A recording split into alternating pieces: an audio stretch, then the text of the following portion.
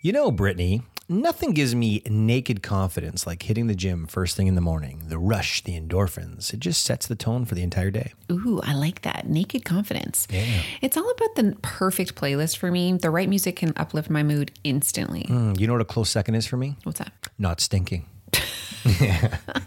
That's why I use Lumi Whole Body Deodorant. It's like a secret weapon against odor powered by mandelic acid. Yeah, you're odor-free for up to 72 hours. I love how Lumi tackles every odor concern with natural ingredients, and I appreciate its versatility.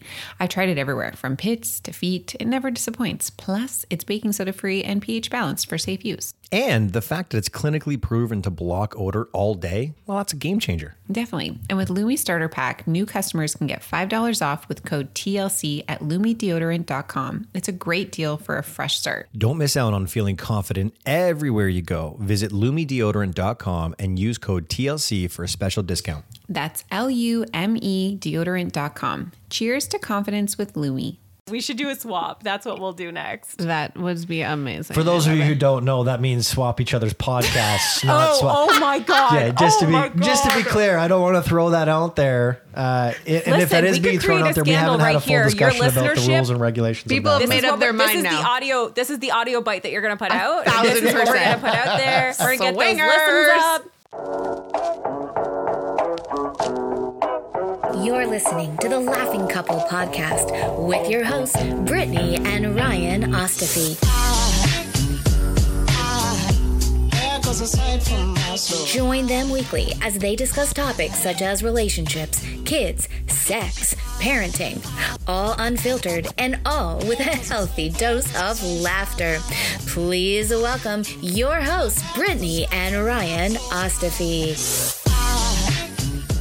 I wonder if people can guess who you are just by your voice. But now that I say that, you're obviously going to be in the title of this show. So that was such a stupid thing to say. I'm one of those. I have such a hard time hearing my own voice, though. Do you have Same. that? Like, is that what? Because we 1000%. hear ourselves one way, and then when we hear it externally, it freaks me right out.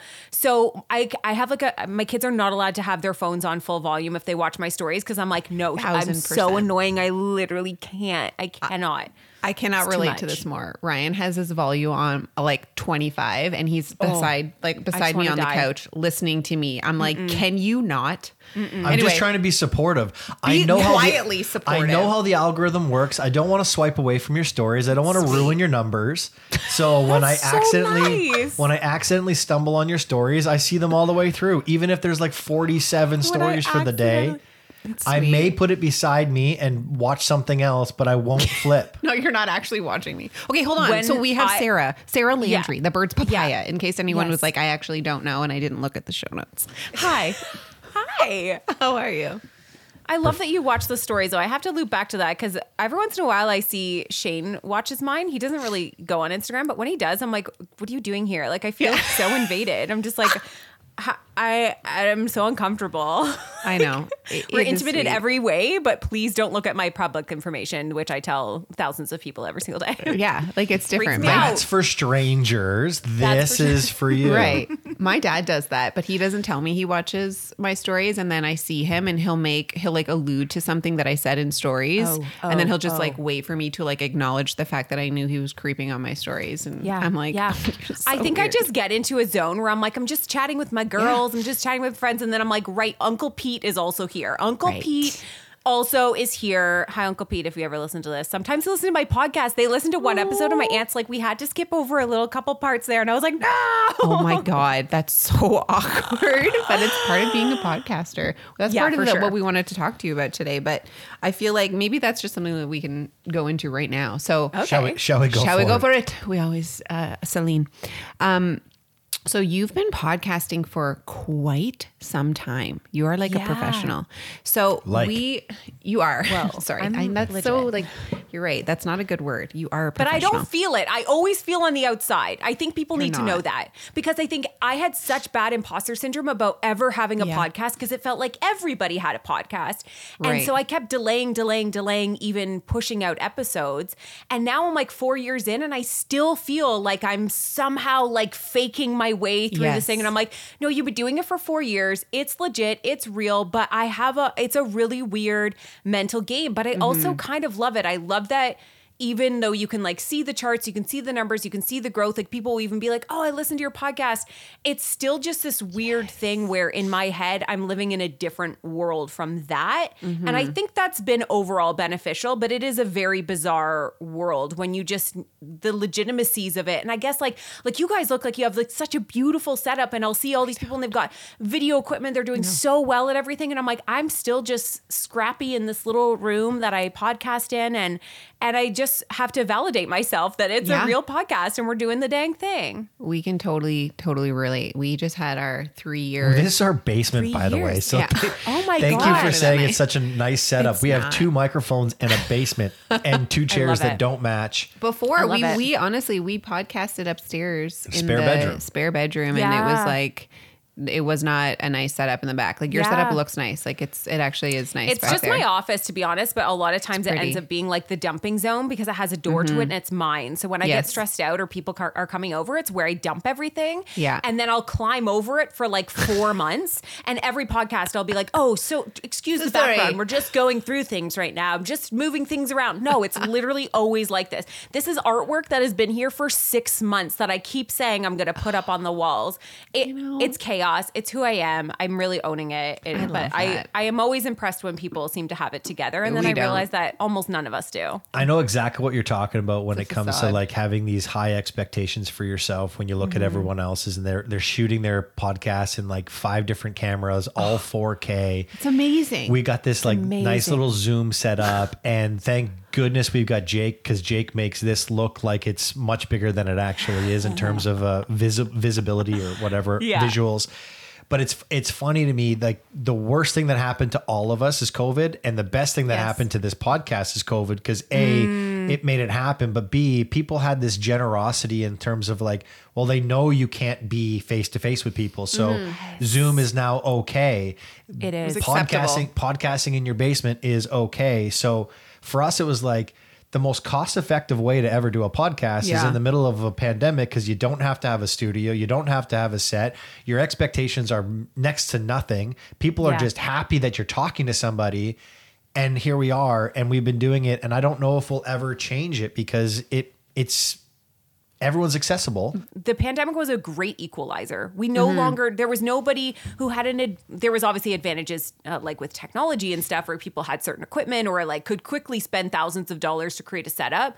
But for most of us, we're like, this is very scrappy now, and everybody's scrappy now. Exactly. Your favorite podcast now had this tin can phone call sort of sound to them that we'd only ever heard before, when it was like a reporter calling somebody's sister of somebody who got murdered, and you're like listening to that sort. You know what I mean? Like they're always like investigators. We're like, oh, I only listen to crime podcasts. I should probably note that. Oh, but that's the only time you ever heard that like sort of audio happen on a podcast. So the pandemic was a really great way for it sort of to equalize and give a lot of podcasts a chance, I think, too. And then now we're coming into the space where it feels like, okay, if you have a podcast, you also have to have video, and you also have to have this. And it's like, everything it's intense. I know. I have 2 questions. One is, have you ever heard of the podcast called Sweet Bobby?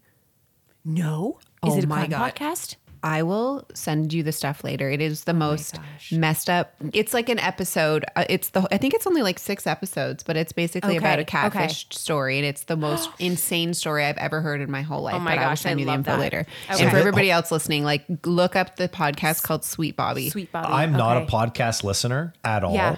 And this podcast sounds like something I would have listened to, but I'll tell you why I won't. One evening, we got away from our children and had a date day. It was nice. It was lovely. And I didn't get one single word in during our date because I heard every millisecond of all 6 episodes. I guarantee you, I could tell you. So good. I can tell you that entire podcast, the 6 episodes, verbatim. But I haven't listened to 1 ounce of it. Didn't it sound amazing? Honestly, Brittany should have a podcast about that podcast. Shut up. You have to listen to it. This is the thing. I listen to crime podcasts because for whatever reason, this sort of terrifies me about myself, but I find them very relaxing. I spent like the first, legitimately from the age of 5 till about 25, I had night terrors. So legitimate night terrors. I was constantly in fear of something bad happening to me, that I was I couldn't even sleep in a house alone. My parents had to have alarm systems. I slept with a personal alarm. I slept with a butcher knife underneath my pillow. I was not okay. for so long. I slept with a knife under my pillow. I was just constantly afraid. So crime podcasts somehow like brought all of those fears to the forefront and then made me realize like a lot of these circumstances are either entirely random or somebody that you know. And so I'm like, make good choices of who you know. And if it happens, it happens. Like you have to be aware, but the fear, living in fear really just made my life so small and so terrifying all the time that now when I'm driving, I either listen to Crime Junkies or right now they've actually like skinned episodes of, that sounds bad to say skinned about a crime thing, but Dateline, like Dateline the show, they've taken the audio now and they've made it episodes of podcasts. It is so good. And you hear that like booming voice and it's like, oh, it's so mysterious and well done, well produced. So I find them very calming. I struggle with highway anxiety. So it just puts me in a different space and it makes me face this like fear I had for over 20 years and I don't have night terrors anymore. The idea that validating that there are really bad people out there is what you needed to no longer fear the fact that there are really bad people out there. I know so much. I know that we on average pass 35 murderers in our lifetime. Stop. 35 each of us. What do you will mean? pass 35 like driving? murderers. Like in the streets, like we've crossed paths with 35 murderers. You can Google the stat. So how there's does like somebody this weird, come up with that? Like, how do you know. find I guess they've done it by like how many people exist and then just like the cross check with how many murders there have been and like those. It's just a weird little stat, but even one, the reality is we've like crossed paths with a murderer. It doesn't mean they're a serial killer or anything like that, but I mean, crime has always, I think women especially, because if you look at true crime, it's usually women that listen to it. I'd love to know the psychology behind why we find it interesting, fascinating. Are we preparing ourselves? Is it our anxiety speaking? I think we already create the scenarios that are so terrifying anyways that sometimes facing them feels, to me, relaxing. And for other people, it makes them so scared that these things could happen at all. But I've already run every horrible scenario that could possibly happen. Every time Brittany goes out for dinner with her friends or goes out for drinks with her friends, I stay up until she's home. And I'm not saying I don't stay up because I'm like, I need to know when you're home. I stay up because I need to know that you're home. Yeah. It makes the way our parents were make so much more sense.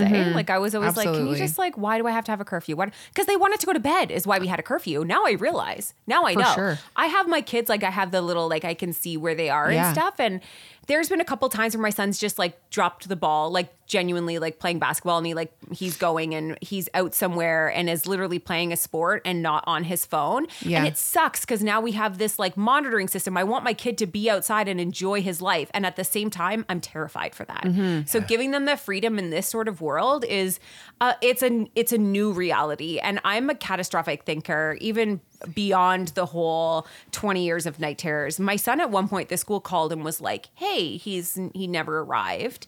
And it was maybe 2 minutes. But I pulled over the car to the side of the road and I was all the way down to, oh my God, this sounds horrible, but this is the reality of catastrophic thinking. No, I was like, how am I possibly going to speak at his funeral? Like I went all the way down to, I'm never going to see him again. This is what's going to happen. I've had like really bad, I think when you have children, you start to do that where you start to like envision scenarios that things could happen. With Bowden, I've had them more than any of the kids. And because I'm like a little woo-woo, I'm like, was that a sign? So then he goes missing. Literally it was an attendance error, but they called us and was like, he's not here. My ex-husband was like, I dropped him off. And we had this 2 minutes of standstill of our son is missing. And in those 2 minutes, my brain went all the way down to the worst case scenario. But what I've learned about catastrophic thinking is our brains trying to prepare for the worst. It's our brains trying to be like, okay, we are practicing. We're practicing for what is potentially about to come. I don't know how we got all the way here, but that's like a reality. I love it. We did.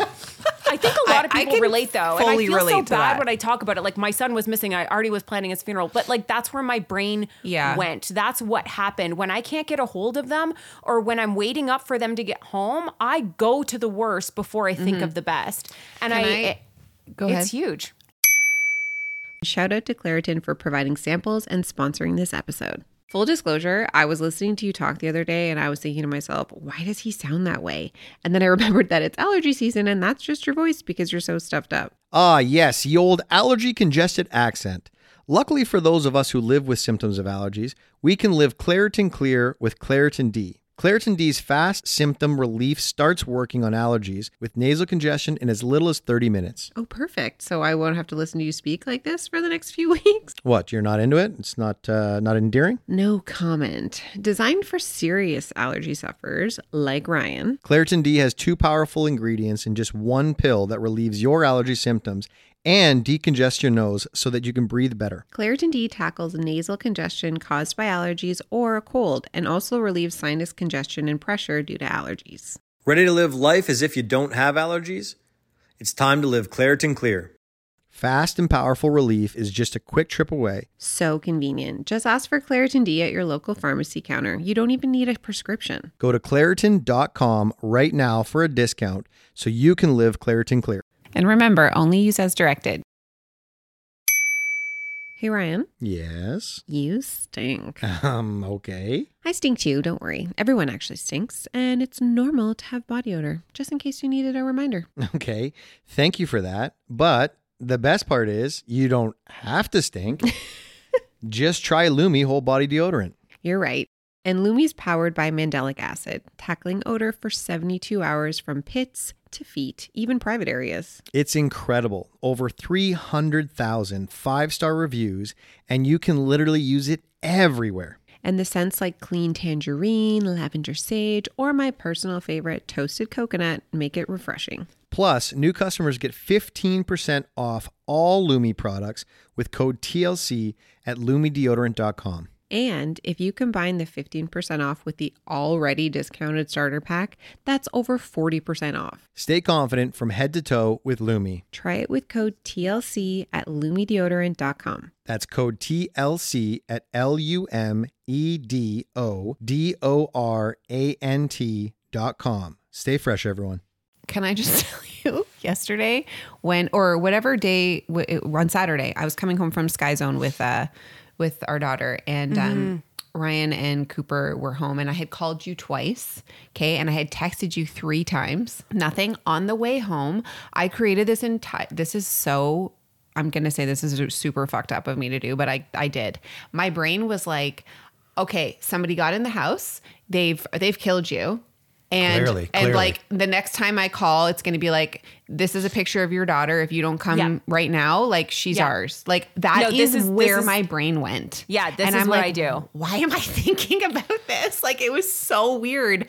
But then I'm like, okay. And so then I started to prepare, like, what would I do? If they're probably going to know and they have a tracer on my phone, so I can't go to the cops, maybe I'll like flag down. It's so weird. I'm like, this is my brain. I need to just chill out a little bit so I can completely relate to that. Well, if I may interject for a moment, the two of you have a very large platform which you speak from on a consistent basis, and both of your husbands participate but are not active users in either of those. Yeah. You would have a reality and a thought that crosses your mind that wouldn't cross our minds regardless, because you put yourselves out there, because people know who you are, and for the most part generally have an idea of where-ish you are in this world. For sure. And so, there's a significant fear in that, because there are people who know a lot about your lives. Yeah, that's actually a good leeway. So I want to know, like, what are your thoughts on this? Because you have such an interesting dynamic. So you have older children, and now you have Lemmy. So I find like when I've actually instilled, I think I've given Riley some trauma, but like strangers, like when we're out, I've literally said like, you're going to be locked up in a basement, chained to the wall. Like I've been no joke. So how do you kind of navigate this space with your kids? Because it is people can be a little crazy. And when I'm out and people address my kids before they even speak to me, it drives me nuts, because my kids are like, whoa, like, who are you type thing. Like it freaks me out. Cooper's like, hey. Cooper's like, do you have puppies or candy? Take a look at my truck. I'll come with you. So do you feel like you've had to have these conversations with your kids, or are they kind of just like, yes, I know? And like, how are you navigating it with Lemmy? Yeah, so I definitely have a lot of thoughts on this. And there has been times where I've maybe been like, oh, because we're known then that makes us higher risk. But statistically, that's not actually true. It's much more random, or it's people you know. So it's not usually, like, if you look it up statistically, like, it is sort of like an amplified conversation of like risk, because it's like, well, like, for instance, someone was like, would you ever do a house tour, or would you not want to do that because then someone would case your joint? And I'm like, I wouldn't even think about that. Like, that's not even in my realm of thinking. Again, I just have of the belief that if somebody wanted to figure out something about you, they would, right? And so sure, maybe there's like more people that have that awareness or whatever, but when it comes to the kids, like, they were a little bit older before anybody like really would come up to us or anything, but they have grown up in it. And I think I've had the same conversations with them that I would have. I'm actually glad it's pushed me to have bigger conversations about just like online safety. They seem a little bit more, not paranoid, but they seem like they haven't fallen for any weird messages. Like, they're leery of everybody, which I think is somewhat good, as opposed to just thinking that everything is safe and amazing and that we're just not going to ever talk about anything and there's not a possibility of anything going wrong. If somebody is a parent and they're not on the internet or not on social media, I still think you need to have these conversations. Absolutely. I still think you need to have this awareness of like, somebody could see you at the park, somebody could see you at the mall, somebody could see you, like, those random things are not usually, you know, I saw something on social media and I followed it to these steps, but I'm also not an expert in this. And I think with the kids being older, and now Lemmy, she was so fun to share as like a baby, but now as she's getting older, I am very much having that like decision making for myself of like, do I pull her off?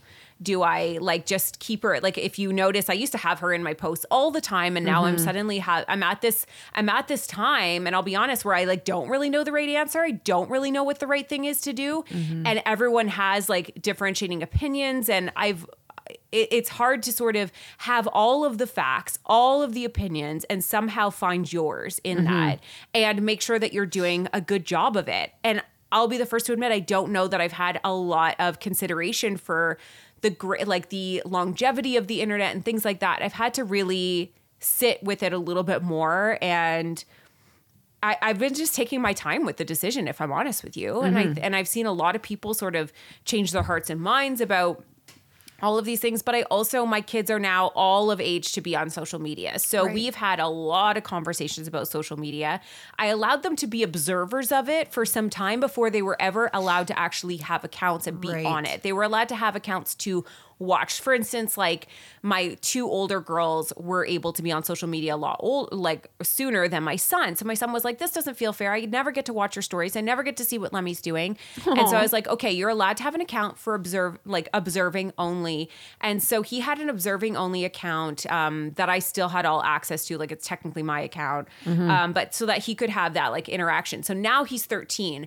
And I think this is where the conversation is like, okay, social media can be really damaging for kids, but also the reality is that social media is here. And so I'm trying to figure out the best I can through my own experiences, the facts that are out there, understanding all of this, and somehow trying to translate it into your children while also being on a public platform where everyone is like, has differentiating opinions about it. It is so tough. And I'm a bit of a people pleaser. So the second somebody will say something, I'll like, my gut reaction is like, no, I'm horrible. I've done something really, really wrong. And the reality is we're all this is very new. We're the guinea pig generation. Nobody before us, like, I don't know. It's just a very, very different time. And I think it's important that we're having conversations, and we're having conversations about what's safe on the internet and what's not, and how to approach strangers in public and not. But these are age-old conversations that are in a new age of technology, and it just adds a layer. And it's really weird. I mean, especially over the pandemic, my kids, most of their friends became online friends. They didn't have real life friends anymore. They had online friends. True. And suddenly it was like that, oh my God, this is like everything against what we've taught our kids forever to do. Don't like participate. I remember being a teenager and it's like being on chat rooms was the worst possible thing you could do. Yes. And now it's like, that's all they had for 3 years. And so we had to change. We had to evolve to be like, how do you find safety within chat rooms? How do you come to tell us when something is going wrong? And really being aware that like we might get this wrong along the way. We might get it right. And it's really a new thing to navigate. Right. It's very fascinating because you you look historically, fame as as a benchmark, fame prior to social media was you were on TV and there you were an A-list celebrity, B-list celebrity, D-list celebrity. And then all of a sudden this thing came up, which was a negative connotation at the beginning, was like, oh, you're Insta famous, right? And everyone used that term to like throw shit at people who were known on Instagram. But now you start looking at it and like, if you are an A-list celebrity and you're not on a platform showing your life, nobody knows who you are anymore. So like Instagram, I would say Instagram probably being the number one for connecting a community together. If you don't have an Instagram account and people aren't on there, then nobody knows who you are. So this Insta famous is fame now. You go anywhere you go, I'm imagining people know who you are. Oh, that's Sarah. Oh, that's Sarah. Oh, that's even if it's like, oh, that's Sarah the papaya, right? Like all the time. it's always there. And so it's so fascinating to me that you don't have to have this blockbuster of a career to be well known and documented. But on the flip side of it is, in order to have access to that, you have to give access. And so it's this like weird little entanglement that we find ourselves in. And I just, do you remember it's being a fascinating kid time. and like going to a fan, like having to write into a fan club, or like you had to pay $25 a month to be a part of anything to get a letter? We have access to the people we love and support now. Right. And not only that, but we have the abilities to actually build real life communities in online spaces. I started this living 6 hours away from home and being so lonely and just wanting to find community. And so it's interesting. People always apologize to me when they see me in public and they're like, oh my God, hi, I follow you. And they're like, I'm so sorry. I shouldn't have. And I'm like, no, I literally talk in my phone all day to faceless people. And when somebody comes up to me and is like, I'm one of those faces, that makes it real for me. That makes it meaningful for me. That reminds me of what it was like when I was in a time where I was watching everybody else and just, getting through those long nights of nursing a baby or whatever those things were. I like building community. Even like Britt, when you and I met, it was like we'd known each other forever. I know, so it was like so bizarre. Going from one, like the only thing was like, oh, you're taller in person than I expected. And like, other than that, I was like, no, I've known you forever. Like, how would I know your humor. I adore you. I know your family. I've like watched you guys go through things. That's real. That's a very real thing. And so I actually am somebody who has also watched I have a kid who doesn't have the same interests as a lot of kids at school. And she found community online, and she found herself and her confidence and the ability to be herself by finding other people in these online spaces. When I went through divorce, didn't know a single person going through divorce, but I found people online that were. And when I see those people in real life, it's like such a meaningful moment for me. And so I really always try to remember that, like, fame is entirely different. It is very, very different, but it's also equal opportunity that we've never seen before. Everybody has a phone. Everybody has the ability to pick it up and start creating. Yes, some people have a greater advantage due to many sorts of privileges along the way.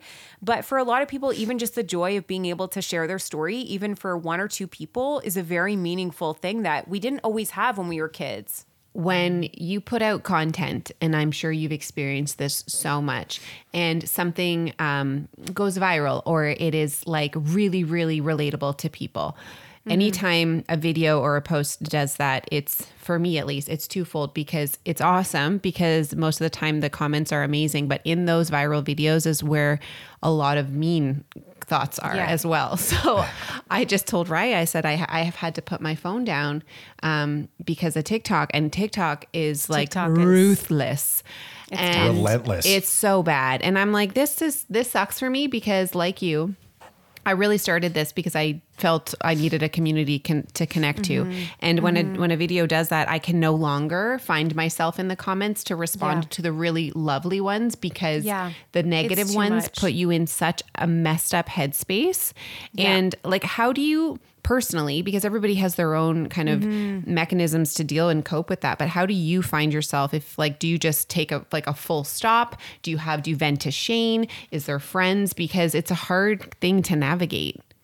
Yeah, and there's a lot of shame that comes with it, because it feels like all eyes are seeing this and must believe it. And let's be real, people will hate follow you, or they'll randomly see it, and they'll also collectively have conversations with each other about why you're the worst thing in the world on or why your you're page. this, that, and the other on your own page. And so it's a very interesting dynamic where you're like, I want to be open, honest, and like create these spaces. And also, how do I keep doing that when you come under attack for things? I actually am going through it right now, but there was a time even on TikTok, I posted a TikTok about like marrying your coworker. And all of a sudden these like comments came up about how Shane and I had actually had some affair, that we had an affair and that we come together.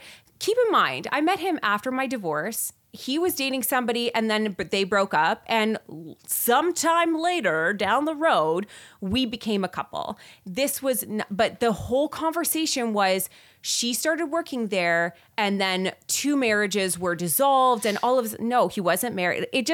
And I was like, where did this even come from? Where is it stemming from? And why are so many people a part of it? And like, you kind of have to and it's awful because then you're like, did we do something wrong? Should we never? Like, it puts you in a space where you're like, you almost feel gaslit about your own story and your own experiences and your own truth.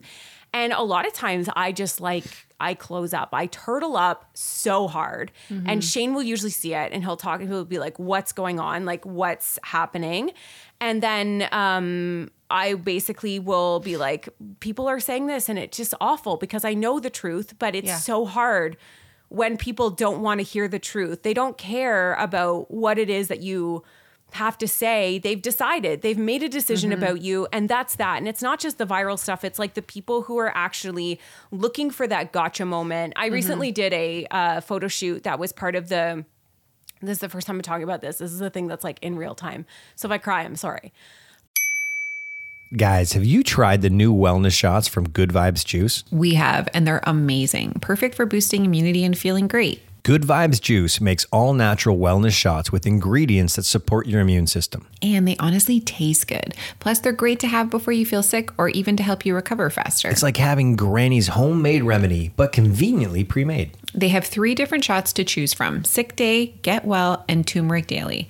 The Sick Day shot has echinacea and ginger, known for fighting off colds and boosting immunity. The Get Well shots feature elderberry, a superfood ingredient that helps increase immunity, and the Turmeric Daily has turmeric and chamomile. My personal favorite is the Turmeric Daily. It has turmeric and chamomile, which for me, having recently turned 40, is great for anti-inflammatory and calming properties. What's great is that these shots are all natural with no preservatives or additives. You can take them as a shot or mix them with hot water for a soothing tea. And here's the best part. Visit goodvibes with an S, juice.com and use promo code TLC to get free shipping and 20% off your first order. That's www.goodvibesjuice.com with promo code TLC. Let's boost our immunity and feel great with Good Vibes Juice. But I went down to LA and I did a photo shoot for the body edition of Women's Health. And so I always expected that people were going to have shit things to say about like how I'm not healthy enough to be in the magazine or whatever they want to allude to without knowing any facts whatsoever. But the reality was that these photos, I was styled differently than I normally would. It was somebody else taking the pictures, and I had food poisoning that week. And so I was probably a little puffier in the face. It all doesn't really matter. I'm happy with the photos. It does look different than like I normally look, but people saw these photos and decided that for every other time I've ever been on social media was a lie because that looked too different from how I normally show up online. That every single time they've ever seen a video of me must have been filtered to look like something else, when I have struggled with that in the past. I've struggled with over filtering myself and really having to like want to be like, you know what, I want to be better. I want to not do that. I'm trying to like work in this space and share my journey, but also like it's hard. It's hard, especially as a woman, when like it's never enough. It's never good enough. I'm sitting here in front of you right now with like no makeup on.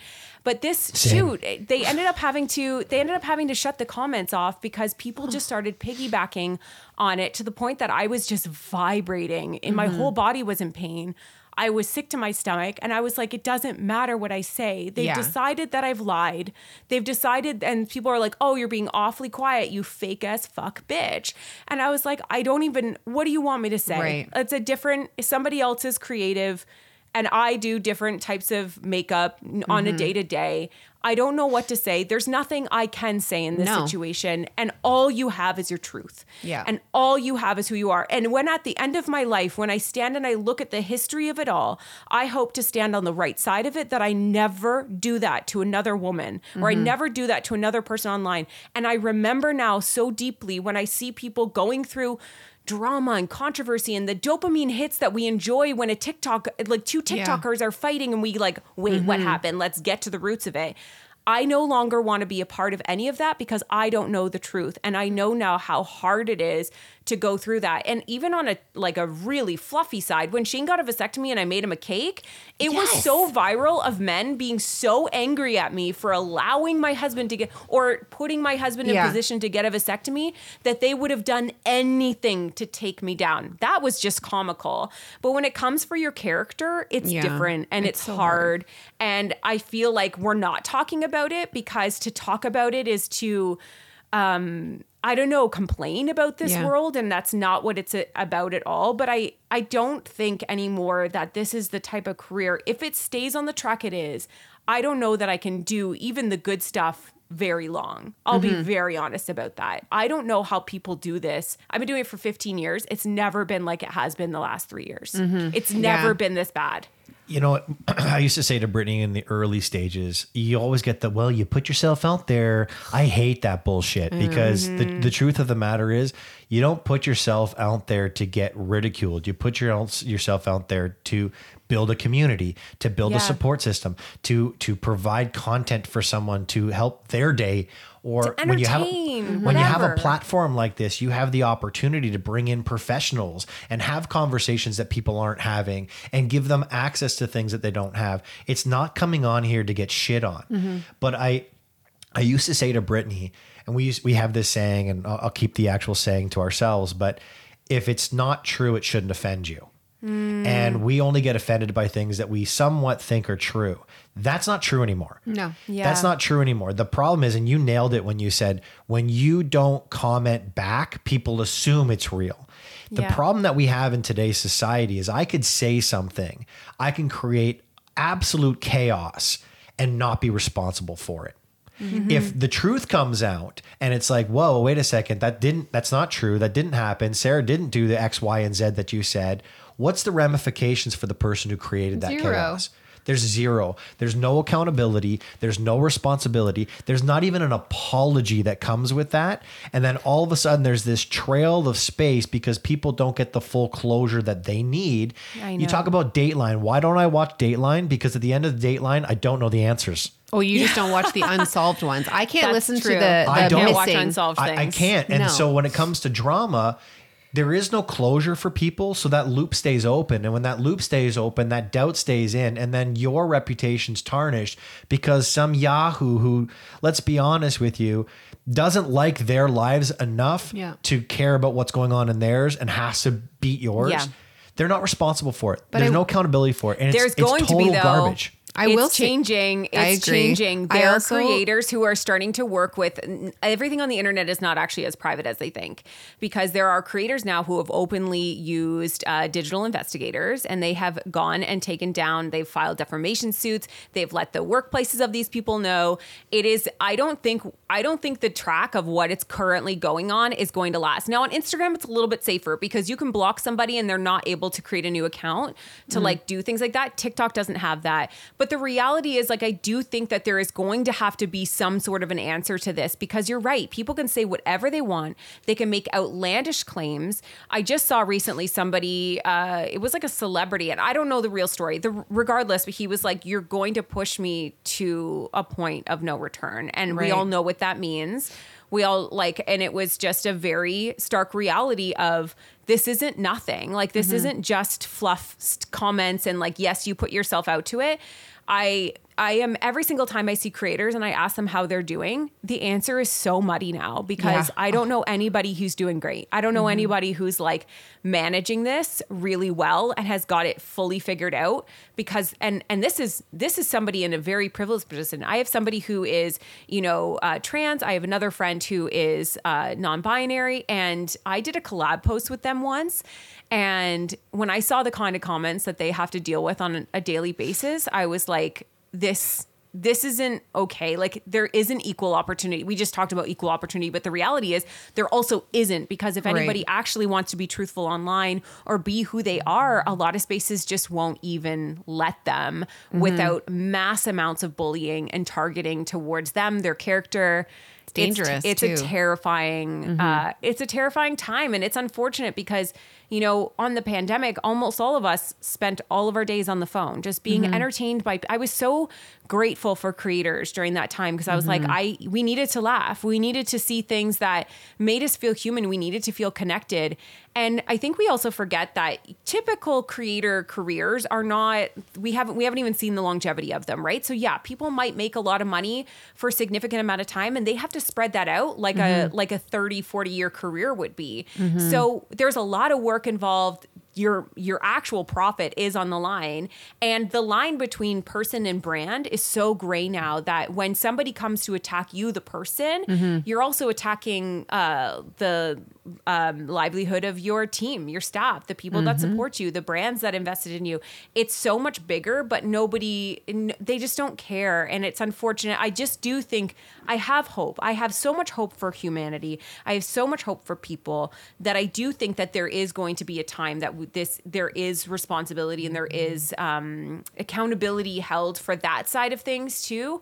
And that it does become somewhat a little bit more, I don't even know what the word is. I don't even think the word is safe, but just that we're able to create in a way that maybe has some more boundaries. Yeah. But and like, I hard. don't feel like I feel like before, and people still do this. Like, I think one of my most annoying pet peeves about when somebody messages me and they're like, just ignore the trolls, just ignore them. And I'm like, Rebecca, I do. I ignore 99% of the people who are mean to me. Like, I'm just like, I'm not going to give this the space. And I think like ignoring somebody who has 0 posts, 0 like that's a troll who's just trying to get the best of you. And I've learned that over the past couple of years. Like, I don't even engage in that, but I think it's okay. And I do think it's important every once in a while to address publicly, like, this is not okay. And for me to say this isn't okay isn't giving them power.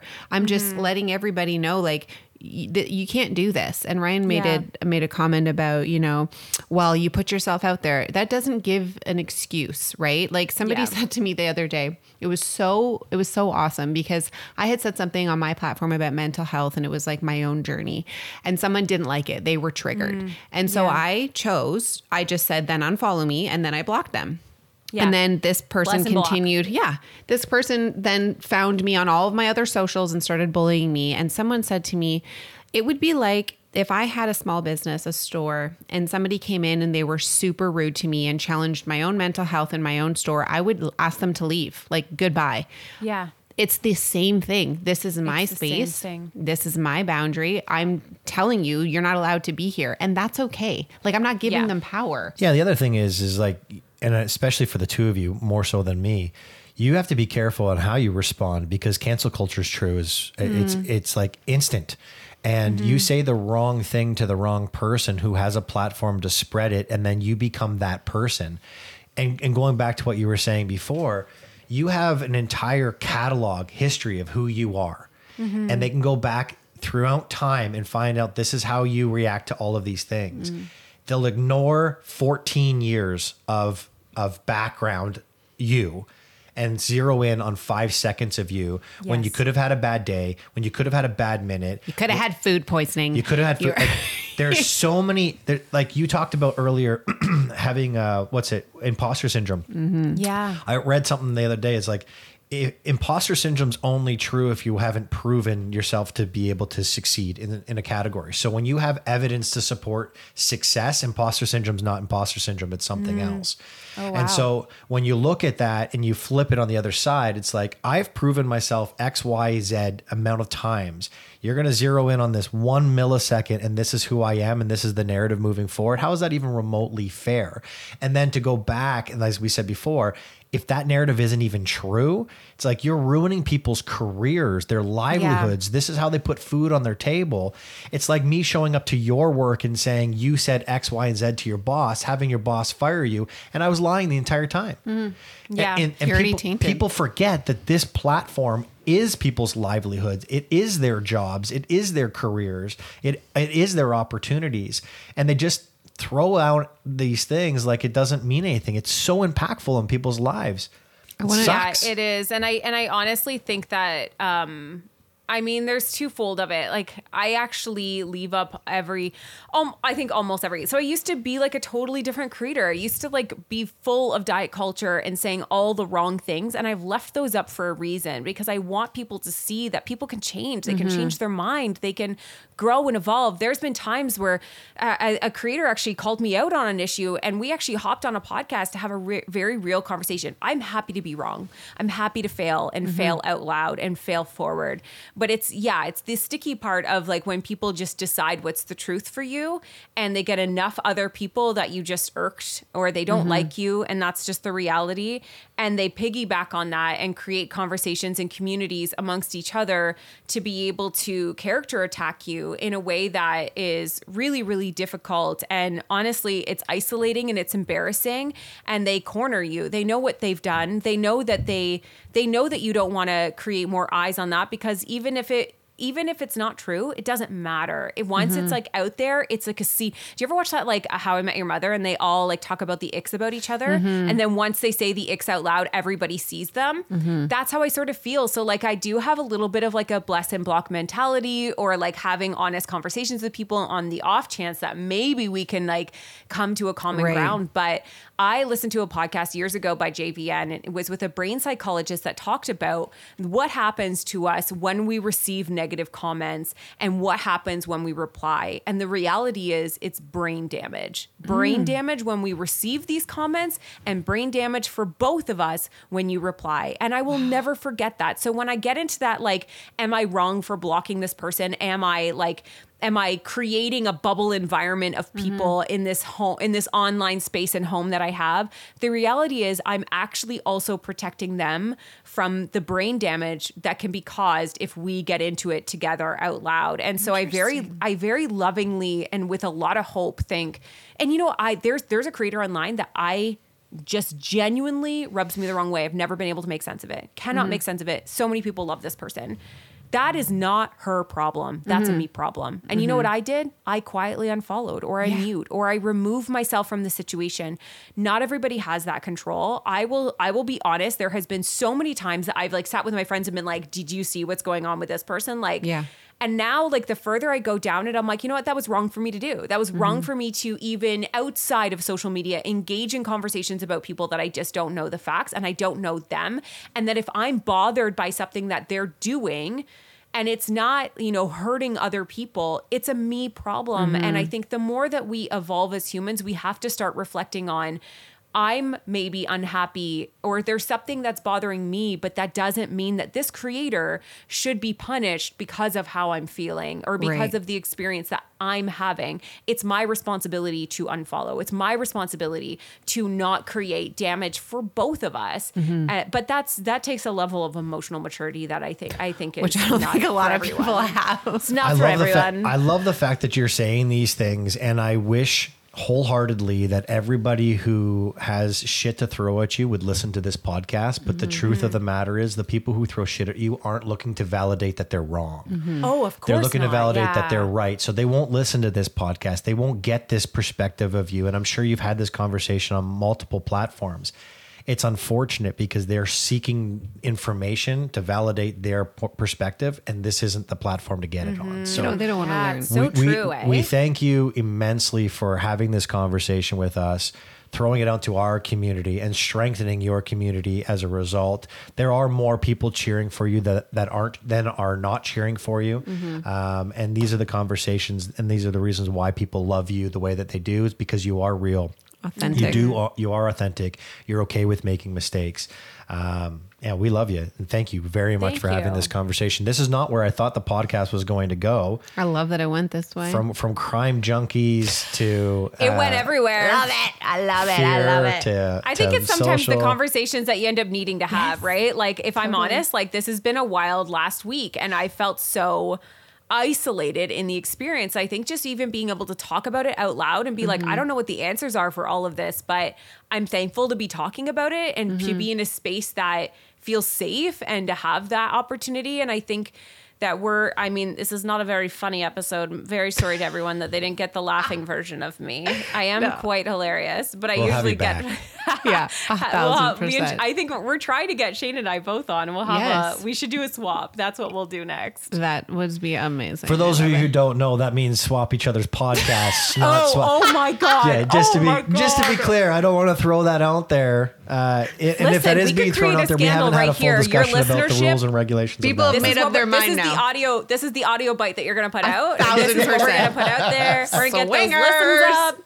Yeah, that's what's happening. Did Mom you Talk hear 2.0. that the Birds, Papaya, and Bostophy are doing the swap? Stop. Yeah, they did it. Yeah, it's already happened. Confirmed here. Yes. Thank you so much, Sarah. Awesome. Thank you guys so much. Talk soon. Truly appreciate you. Bye. Take care. There goes a sight from my soul.